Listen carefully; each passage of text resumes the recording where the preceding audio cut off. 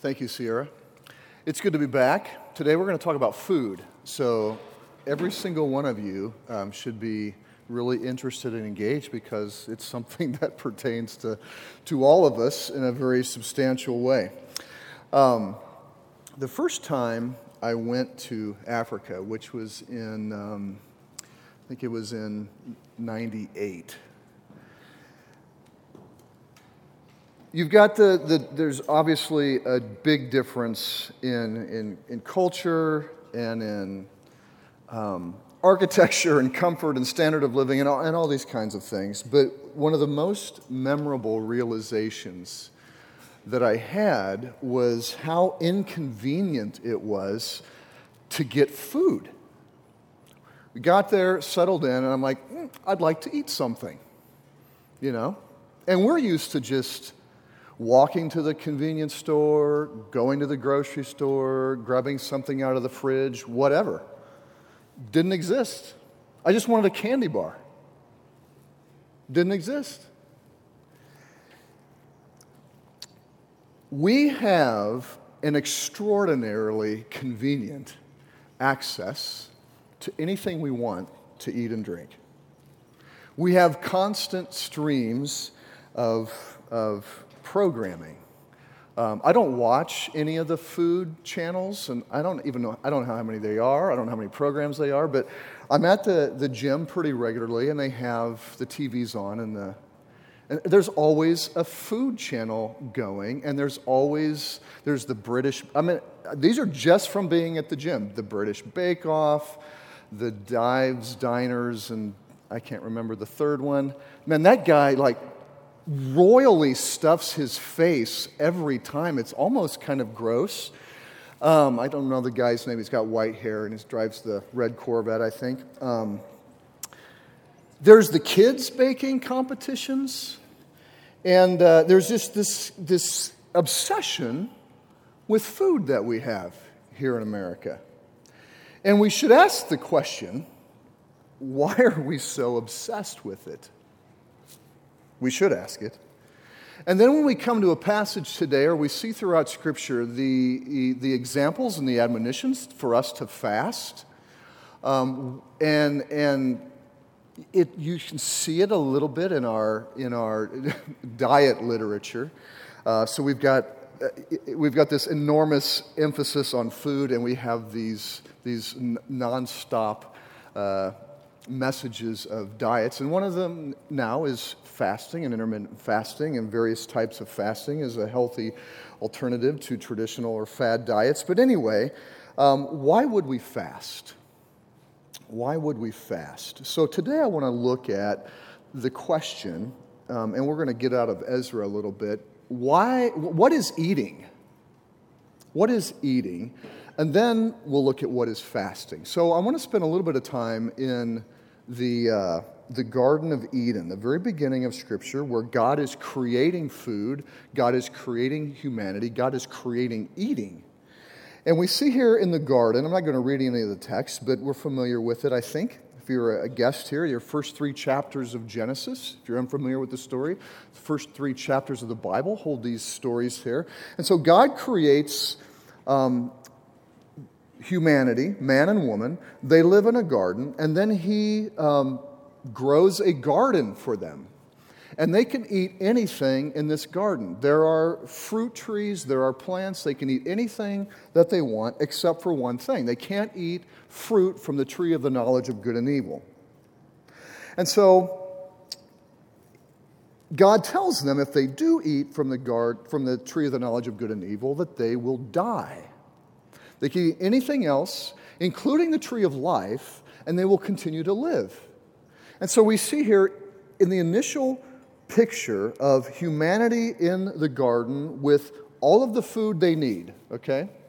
All of the food they need, not lacking anything. They see that their eating, okay, in terms of how God set things up with them, their eating is integrated with the state of their being, with the state of their living, with the state of their souls. If they eat right, they will live. If they do not eat right, they are going to die. We see that restraint in their eating is essential for their living. Restraint from do not eat from the tree of the knowledge of good and evil. And I'm not going to get into all of the theological or philosophical aspects of the knowledge of good and evil and what link that has to their eating and dying. But we can see that God has put their livelihood, He's put the state of their souls, He's put their physical lives as connected to their eating. Not just nutrition, but their whole being. And we see that unbridled pursuit of their appetites will bring death. If they throw off the restrictions, they are going to die.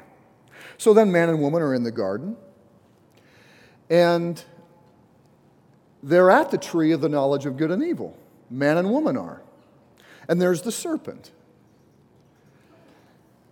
And woman is looking at the tree. She's looking at the fruit. And the serpent says, did God really tell you that you can't eat from anything in the garden? So he starts to twist and deceive. And she goes, no. God said that we can eat anything in the garden except not from this tree. In fact, we can't even touch it, which isn't what the text reported that God told Adam, but it seems like Adam even put more prohibitions around it than God gave them. And then the serpent says, no.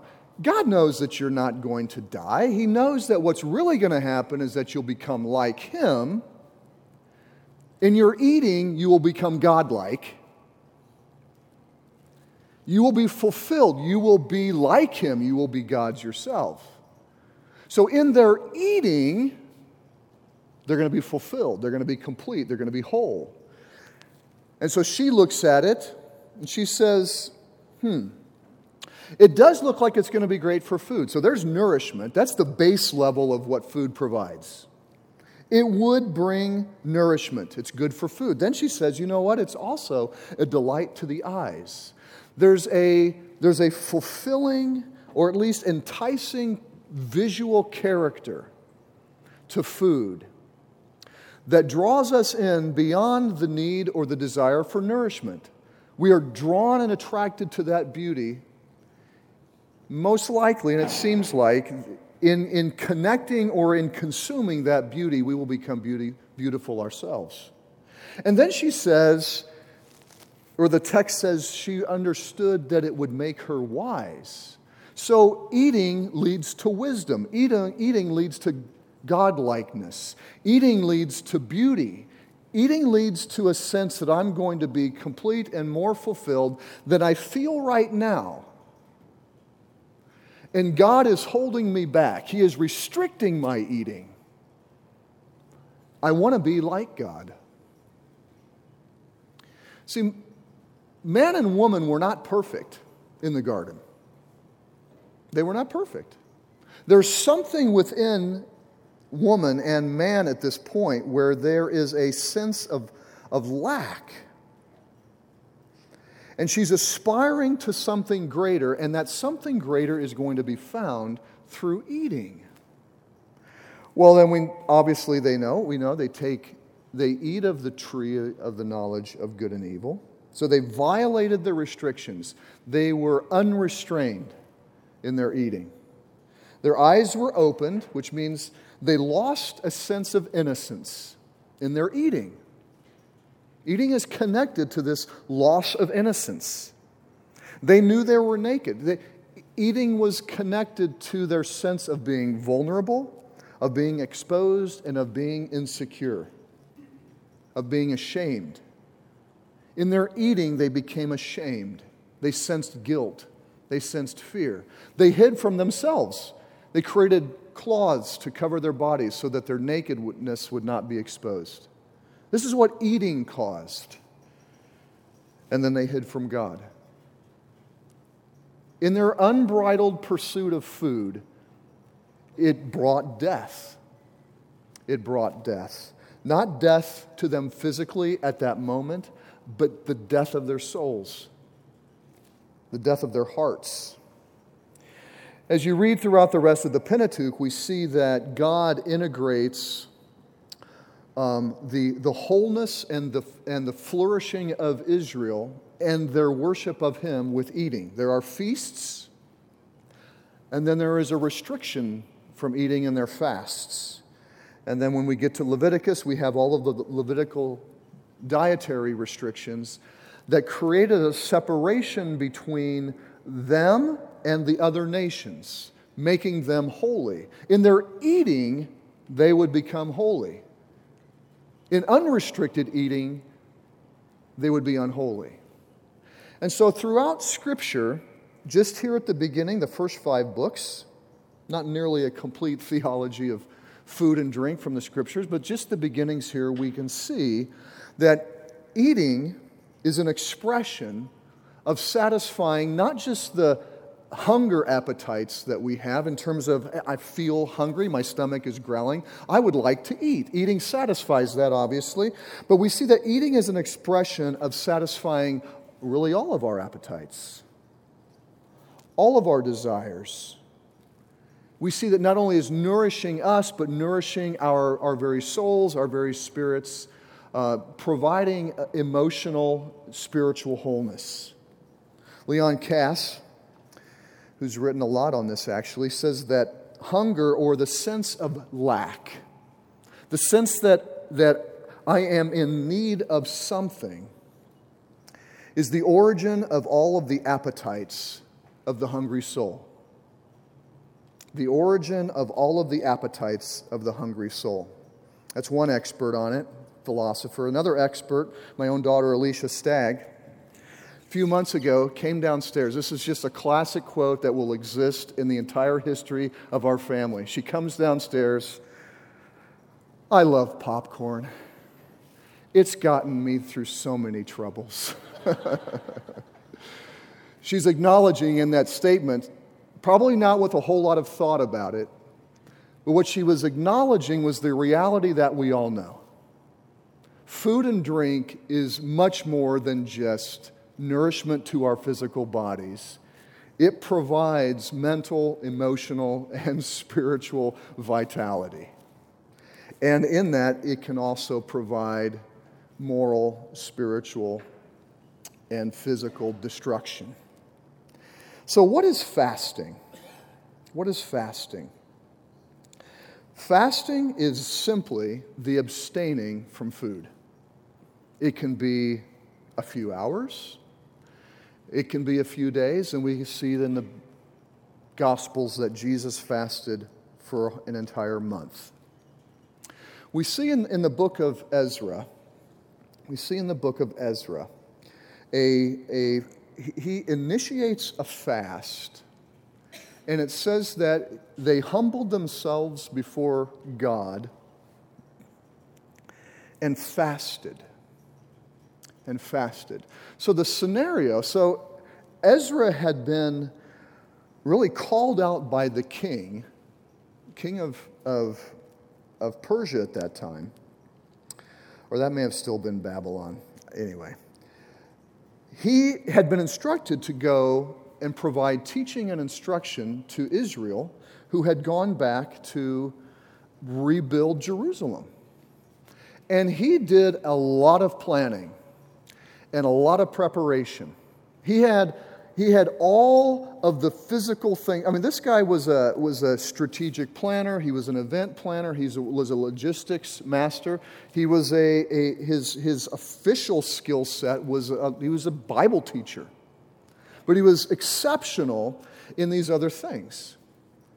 He would be the guy you would go to for putting together an adequate plan to accomplish a task.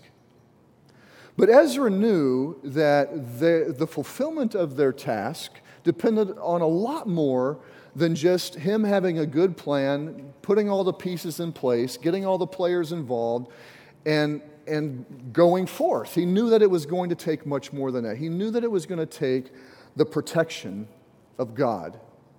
He knew that it needed protection. But he had told the king that God was on their side, and that God protects those who love Him and brings wrath upon those who do not love Him. And so Ezra felt it would be not only dishonorable to himself and to his team, but dishonorable to the name of God to go to the king and say, King, we've got everything ready to fulfill what you've called me to do. We need a battalion of soldiers in order to protect us along the way.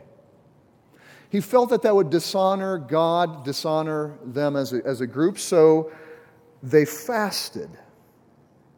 They fasted in order to draw upon the strength of God to protect them on their journey.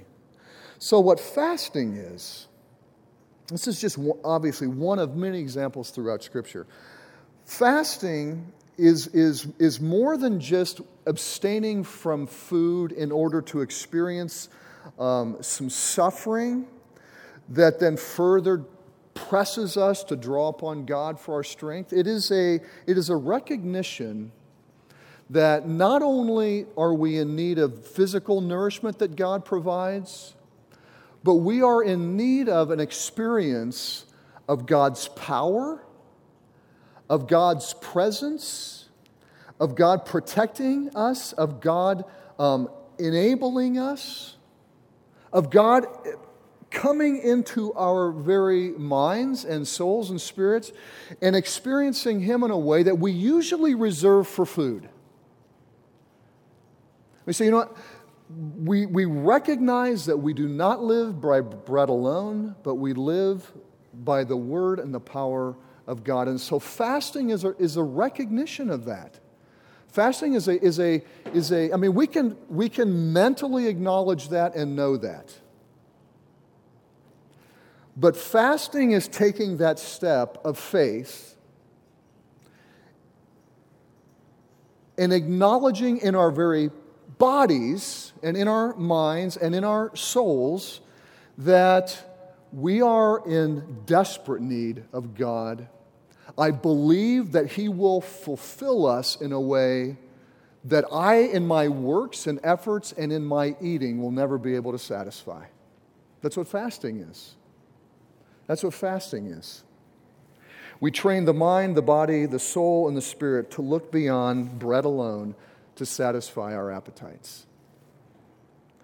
Now, the problem is, or one of the problems, is that oftentimes our appetites don't extend very far beyond our physical appetites. And I think Lauren spent some time on this last week. Why is it that we find ourselves praying a lot for our maintenance needs, the things that we need, the things that God has promised that we need in order to survive: food, clothing, shelter. God has promised to bless those upon us, and God has instructed us to ask for those things. But we don't fast. I think one of the reasons why we don't fast is because oftentimes that's where our appetites end. That's where our desires end. If I have my needs taken care of, I'm satisfied. I'm satisfied. The examples of fasting that we see in Nehemiah and in Ezra come only after we see that their physical needs have been satisfied and they are aspiring and hunger for the fulfilling of appetites that go beyond their physical need. Both Ezra and Nehemiah and the people close to them fasted because their aspirations and hunger for God's blessings to come upon Israel were great. Nehemiah was the cupbearer to the king. He had access to wealth and comfort beyond anybody else in the nation of Israel, save the king himself and the nation of Babylon. He didn't need anything. But he was empty. He was unfulfilled. His appetites and his hungers were substantial. It says that he cried and he fasted for days. And so, are we desperate enough and do we hunger enough for things beyond our own needs? I mean, we're in America. It's a rich country. Very few of us, if any of us in here, experience the type of poverty and going without food that would really press us towards a hungry state physically.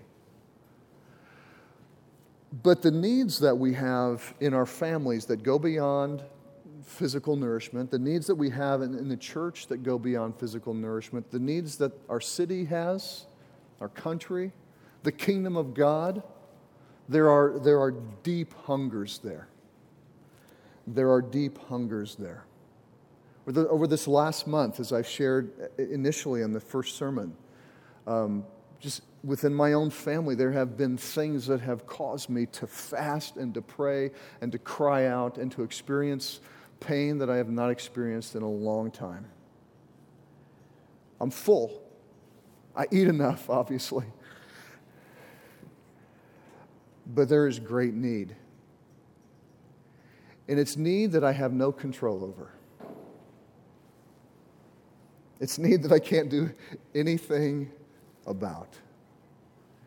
And I don't want to just sit by and let what I see as deep hungers, deep pains, deep needs go. I've got to do something to fight. And we must pray. It's part of it. And prayer takes time, it takes energy, it takes mind renewal, it takes commitment, especially the Lord works through the persistent prayers, Scripture say. If we abide in Christ, one of the elements of our abiding is prayer. We've got to pray. And we need to fast. It's that extra step, and it's not, we can think of it as a works thing. We can think of it as a works thing and think that, okay, I'm gonna fast. I'm going to fast weekly, or I'm going to do a 2 or 3 day fast once a month. We can set up some fancy systems and structures and disciplines, thinking that in the doing of our fasting, God now owes me. That's not going to work. God doesn't owe you anything. You don't fast for God's sake. I was talking with Lawrence this week, and he just brought up a metaphor, and I think he shared it last week about, when you're a family and you're making something like a birthday cake, or we make pizza a lot. Hey kids, come and help me make some pizza. And I love it when they want to come and help me, because I want to do it with them. I want them to enjoy the time with me. I want to enjoy my time with them, and we listen to music and we have a lot of fun. But when they don't want to come and help, I'm kind of bummed. But you know what? The pizza will still get made. I would just enjoy it more with my kids. And that's what prayer is. That's what fasting is. It's not as if God is going to stop what He's doing because we decide not to follow Him in these things. He's going to accomplish His purpose. And if you're not going to jump in and help, somebody else will. Jesus says in the upper room discourse in John 14 through 17, or maybe it's Paul in Romans 9 through 11. Anyway, he's talking to Gentiles, which it couldn't have been Jesus. He says, you know what, Gentiles, if you don't fulfill the calling that God has put upon you now as members of His family, He's cut off Israel temporarily and grafted you on, Gentiles. But if you don't fulfill what you're calling to do, He can cut you off just as easy and put somebody else on that graft as well. God is going to draw people through the power of the Holy Spirit and the conviction of His Word into His purposes and plans. But you know what? He wants all of us to participate. And He will accomplish His purposes. And so we must step out in prayer and make the commitment to that, and we must step out in fasting, because fasting, again, we don't do it for God, we do it for ourselves. We do it for ourselves. And it's an expression of faith. It's an expression of the hunger and the needs that we experience, that we communicate in prayer, but we feel more proper.